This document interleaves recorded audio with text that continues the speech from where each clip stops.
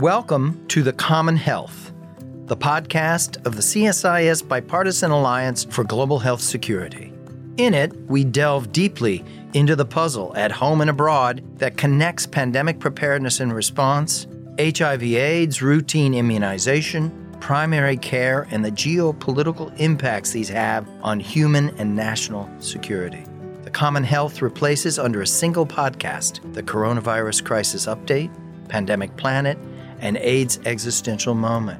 Please join me, J. Stephen Morrison, and my co-hosts, Catherine Bliss and Andrew Schwartz, as we explore this new era of health security and what it means for U.S. leadership. This is The Common Health. I'm delighted today to be joined by Senator Thomas Daschle. Welcome, Tom, and thank you so much for being with us today. Thank you, Steve. It's great to be with you. Thanks for doing the podcast. Senator Daschle served 4 terms in the House of Representatives starting in 1978 and then moved to the Senate in 86 and served up until January of 2005. Served as minority leader starting in 1995 and as majority leader in 2001. While in the Senate leadership and beyond after that, founded the Bipartisan Policy Center and has been highly active on health matters in a variety of forms. And we're here today to talk about an initiative that he's involved in leading, which is the Coalition to Stop Flu. They've issued a recent, very compelling report. They're standing behind some very ambitious and very important legislation that's been introduced into both the House and the Senate. So let's start, Senator, with the Coalition to Stop Flu. Tell us a bit about its genesis. What is it? Who are its members? What's its mission? Well, Steve, the coalition grew out of a series of conversations that we had with influenza stakeholders all the way back to the fall of actually 2019.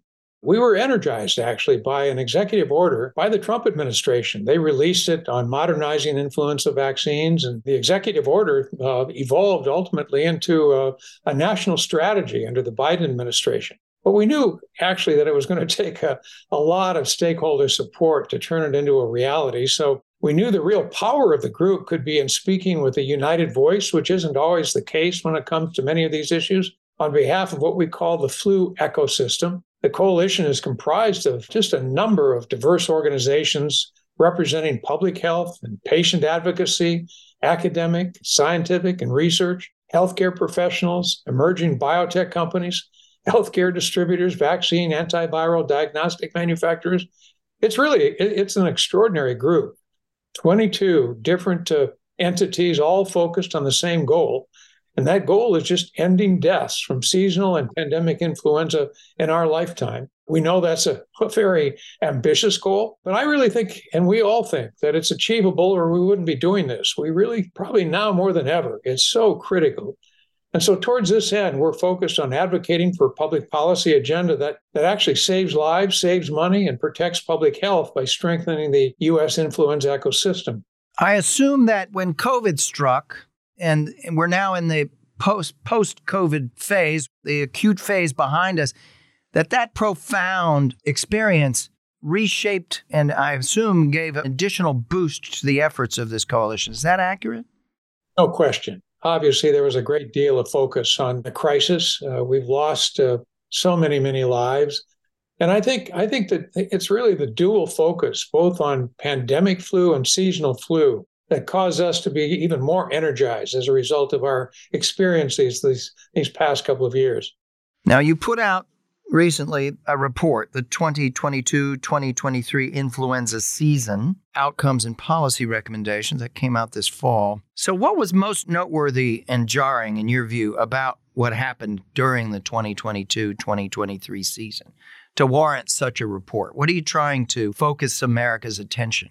Well, it's kind of interesting. First and foremost, I'd say the flu came back after 2 seasons of what we would describe as sort of minimal activity. We felt it was important to take a look back at the first season where we experienced what we commonly refer to as a triple-demic. That is, the public health experts were worried about flu, number 1, COVID, number 2, and RSV, respiratory syncytial virus, were all circulating at the same time. You might remember how difficult last winter was. One survey that we cite in the report found that the holidays and into January of 2023, this is an incredible number, 40% of all American households were hit with either influenza, COVID-19, or RSV.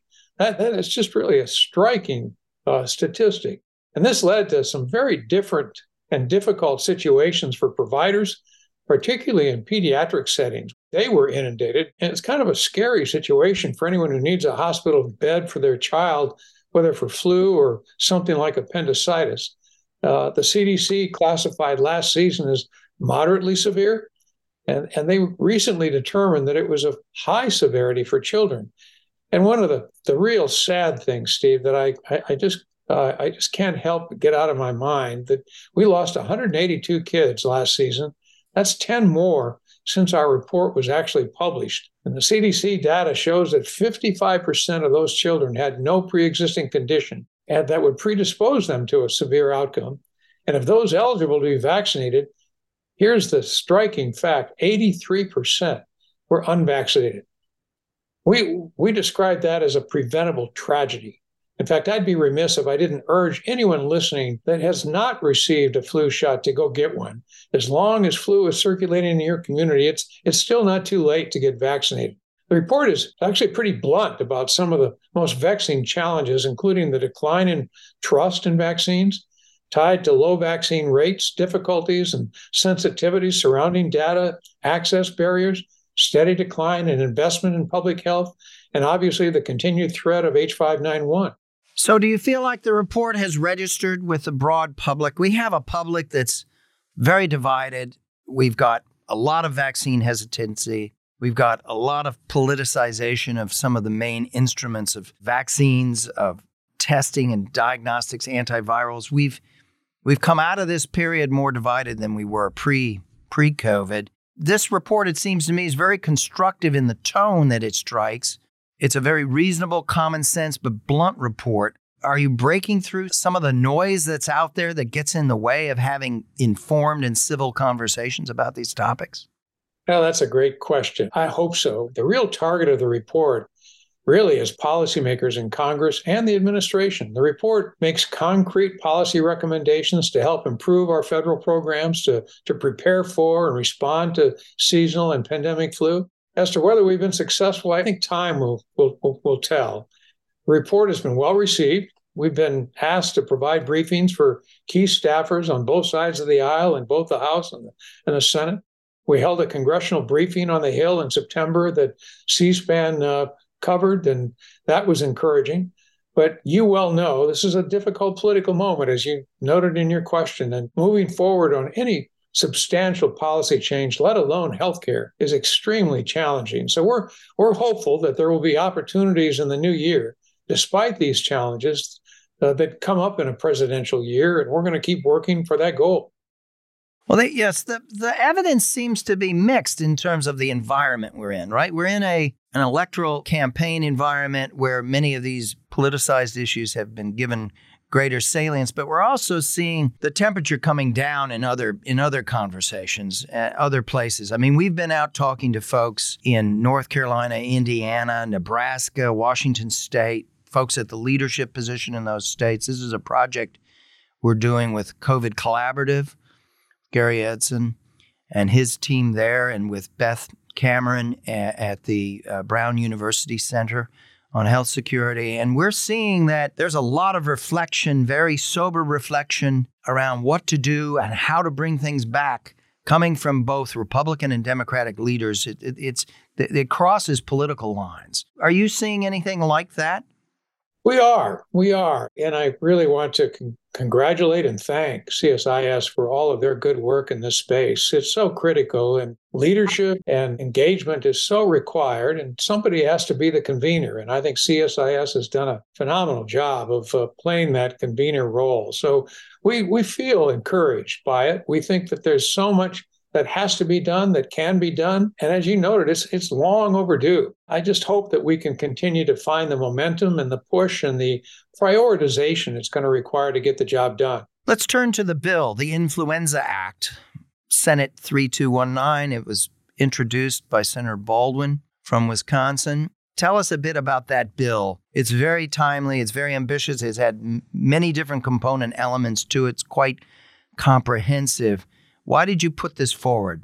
Well, first and foremost, we just believe it's long, long overdue. This is, to our knowledge, the first comprehensive bill that captures the changes needed to modernize and strengthen the federal influenza ecosystem. The bill right now is a Democrat-only bill in both the House and the Senate. It's led by Congressman Rick Larsen of Washington State, and as you say, to Tammy Baldwin in Wisconsin. And we're so grateful to them for their leadership and their commitment. Every senator has a limited amount of bandwidth, and they both have dedicated some of their bandwidth to this critical issue. We've collectively worked very hard over the last 18 months to socialize the bill with members of Congress in the House and the Senate on both sides of the aisle. And actually, we've been very pleased at the reception we've received privately from both Republicans and Democrats.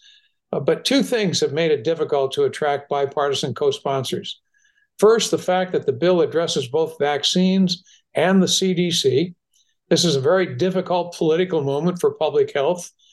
But coalition members are going to continue to be working with bill sponsors next year to work for opportunities to move pieces of the bill in a bipartisan way, hopefully in a package of non-controversial legislation.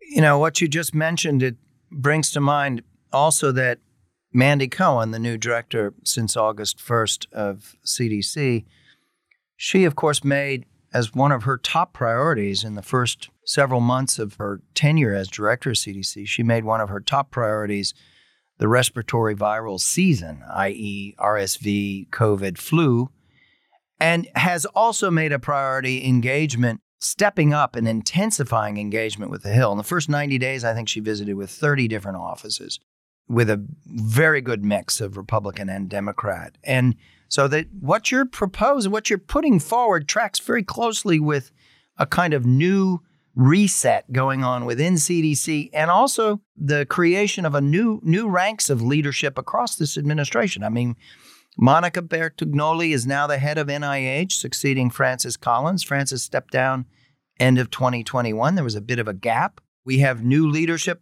General Friedrichs in the White House, the Office of Pandemic Preparedness and Response.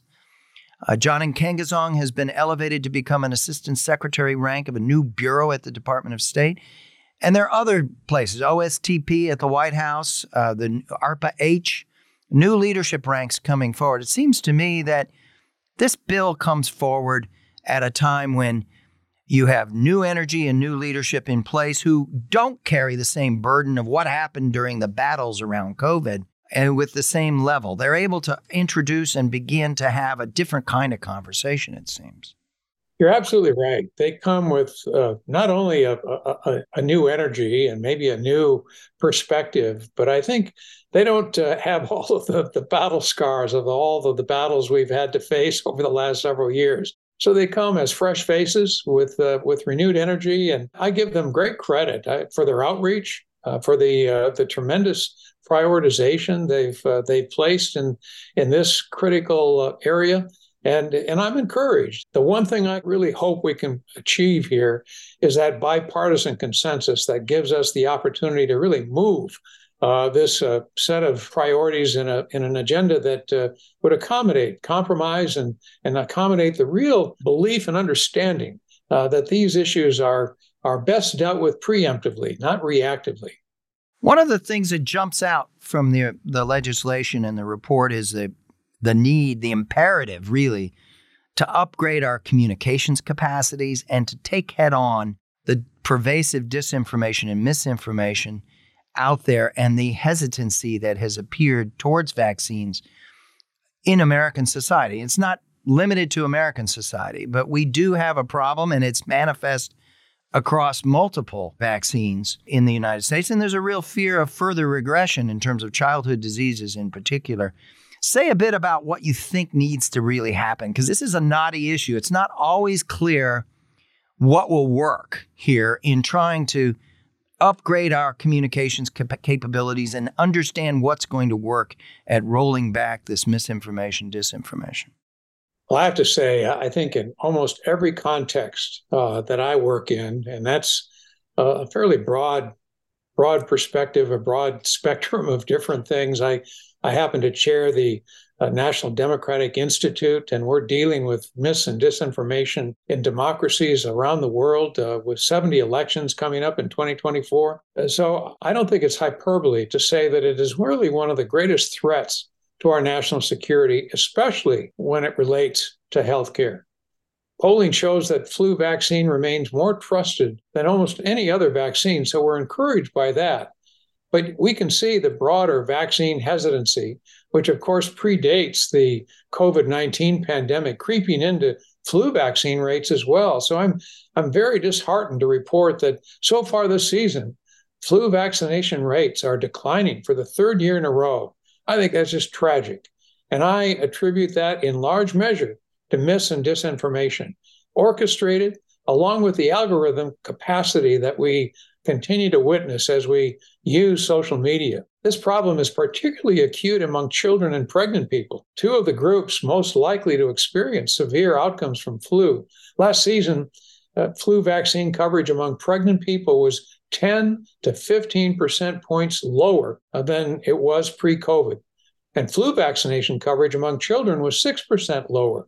And this year's numbers, unfortunately, Steve, are even worse. There's no silver bullet to this problem, unfortunately, but one of the solutions that has shown success is focusing on trusted messengers, those people or those organizations within communities that can help deliver the message to get vaccinated, get tested, get treated. The bill that we've introduced would require HHS to create partnerships across the influenza ecosystem to address mis and disinformation, focusing on organizations with experience working with vulnerable populations especially. And that would include sharing best practices across these groups. The bill also would authorize HHS to fund a new communications public-private partnership initiative for increasing vaccine confidence that was really kind of modeled after the Truth Initiative for tobacco. We need to take this issue on as aggressively as we possibly can, because it's only going to get worse unless we collectively address it and give it the priority it deserves. And I hope we can continue to demonstrate that. I think this idea of reaching out to private sector interests, particularly around media, is essential to creating new capabilities here. I think also leadership style is going to be terribly important and in rebuilding trust and confidence among a public that's a large portion of which is turned away or is skeptical. And what by that I mean, we see a greater call now from people like General Friedrichs and Mandy Cohen and the new ranks of leadership for a certain humility, for much more systematic outreach to folks at the state and local and municipal levels, to listening carefully and showing that kind of basic humility and engagement. And I'm happy to see that is in fact happening. We're seeing a lot more of that. It's going to take collaboration, and it's going to take a lot of leadership, and it's going to take, I think, the resources necessary once that leadership and collaboration can be established. We can't minimize how serious a threat this really is. And the sooner we can recognize it, deal with it, and provide some real solutions to address it, the better. Now, you put a lot of emphasis in the report and in the legislation on equity of access. And it's a very big theme.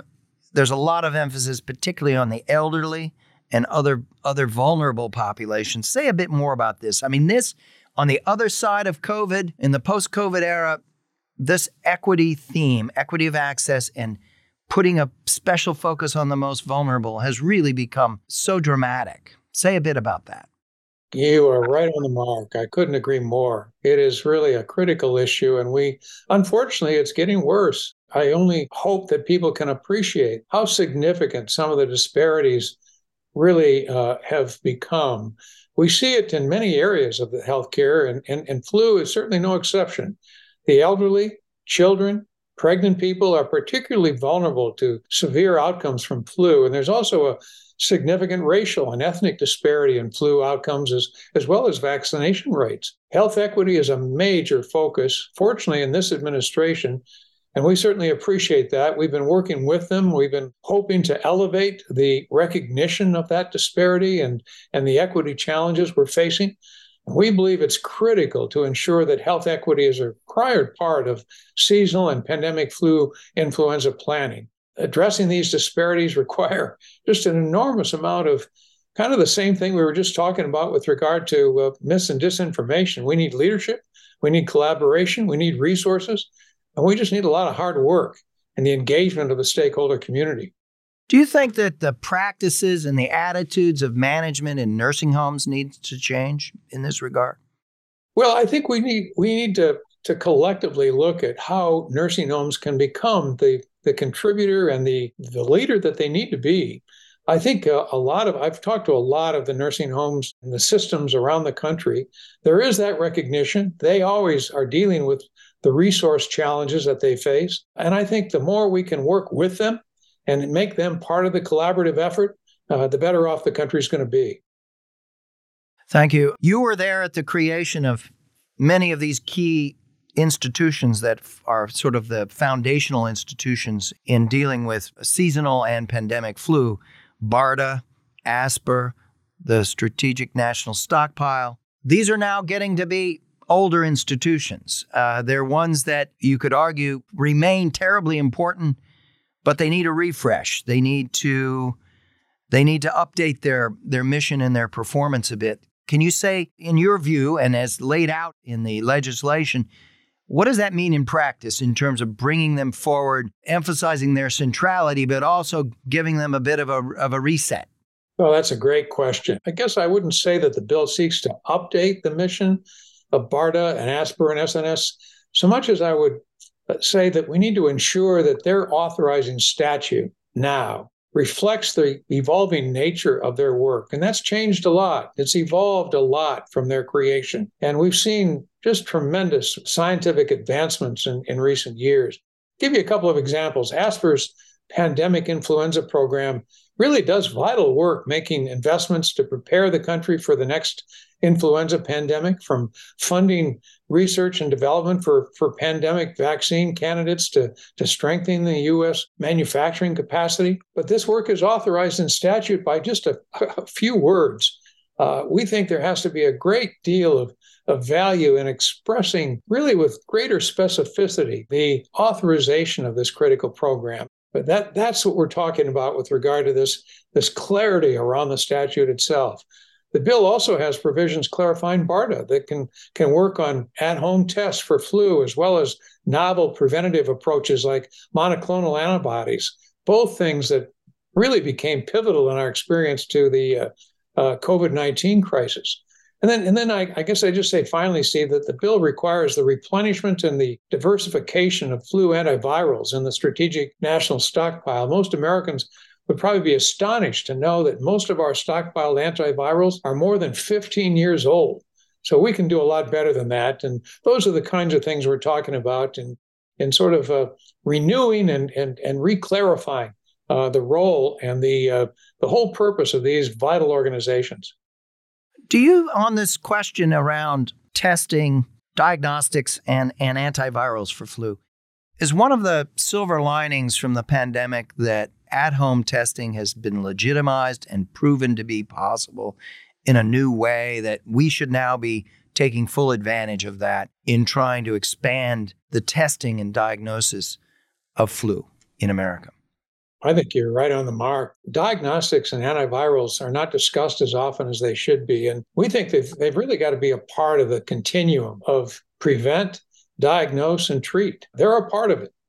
Among the bill's provisions is a section that requires ASPR to incorporate diagnostic supply chain resiliency into pandemic planning and develop a plan for wrapping up the public and private testing capacity quickly in an influenza pandemic. Again, all lessons learned from COVID. The bill would also implement a test-to-treat program for influenza, building on our experience with COVID. And finally, you may recall that we had an issue last winter with spot shortages of Tamiflu as a result of the heavy flu burden.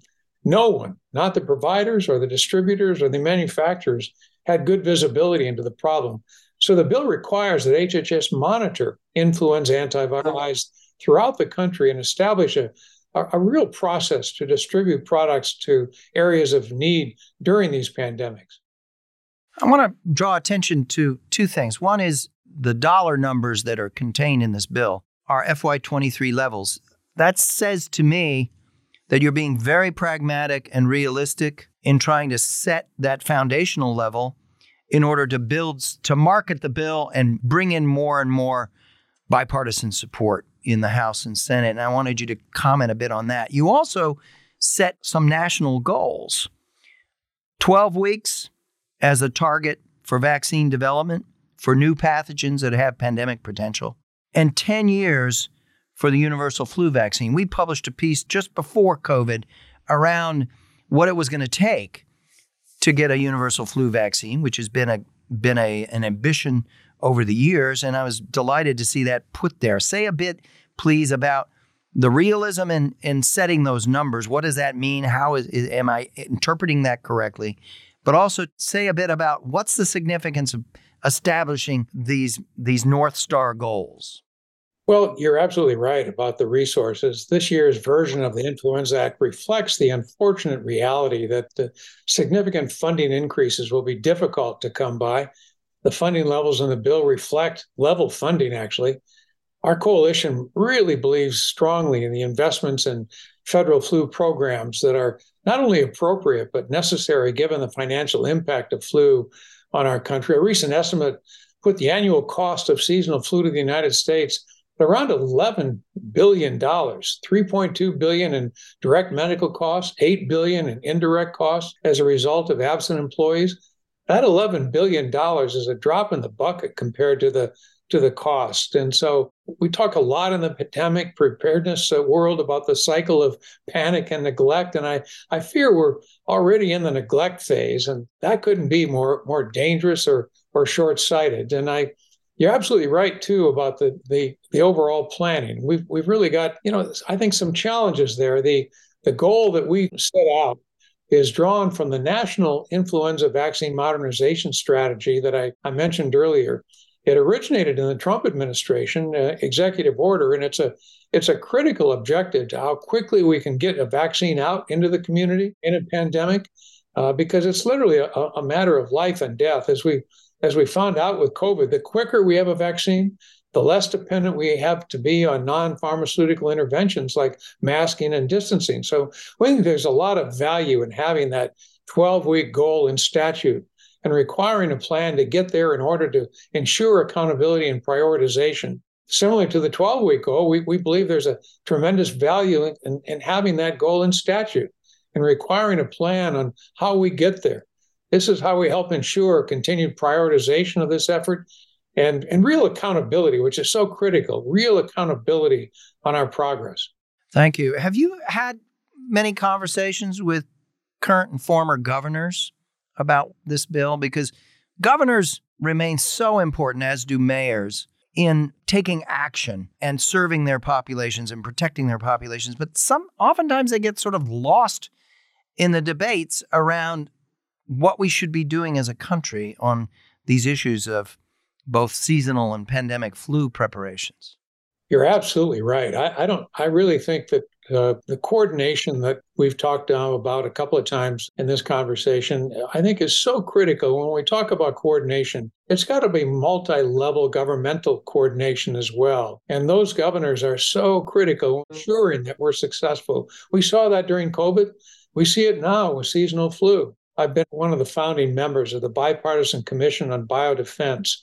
And one of our co-chairs is former Governor Tom Ridge from Pennsylvania. He recognizes that, and that's been one of his messages as well. We've really got to elevate the degree to which we coordinate at all levels. And unless we do that effectively, we really can't possibly address this whole challenge as successfully as we must. Let's close by talking a moment about what gives you the greatest hope and optimism in this period. This is one of the issues we're trying to explore in the research that we're carrying out in those states I mentioned, North Carolina, Indiana, Nebraska, Washington, really looking at where's the creativity and the innovation, where's the energy at this moment. What's your thoughts on why we should remain fundamentally optimistic and hopeful in this period? Well, I think a couple of things. This may sound a little self-serving, but I have to say I'm really encouraged that this diversity, this 22-member coalition, could actually put aside whatever separate priorities or concerns that they have and be part of a larger effort. That's so critical. I often talk about, in a lot of my speeches, Steve, I talk about the need for RICE, RICE. RICE stands for resilience, innovation, collaboration, and engagement. We need all four of those factors if we're going to be successful here. We're going to have a need for resiliency. There will be setbacks, as we saw with the crisis of COVID.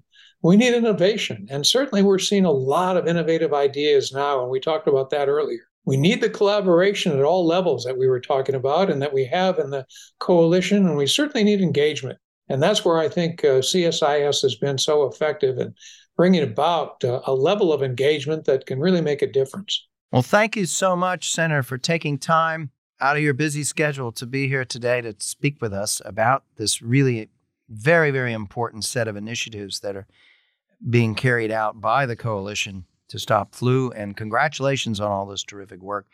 And as we get into the new year, I hope we can revisit some of these questions. I'd love to do it. It's really a pleasure to talk with you and to continue to work with you and coming up with results as we recognize the many, many challenges we face. We have a reason to be optimistic, and I think there's a likelihood we're going to see some real progress over the coming new year. Thank you. Thank you so much. My pleasure.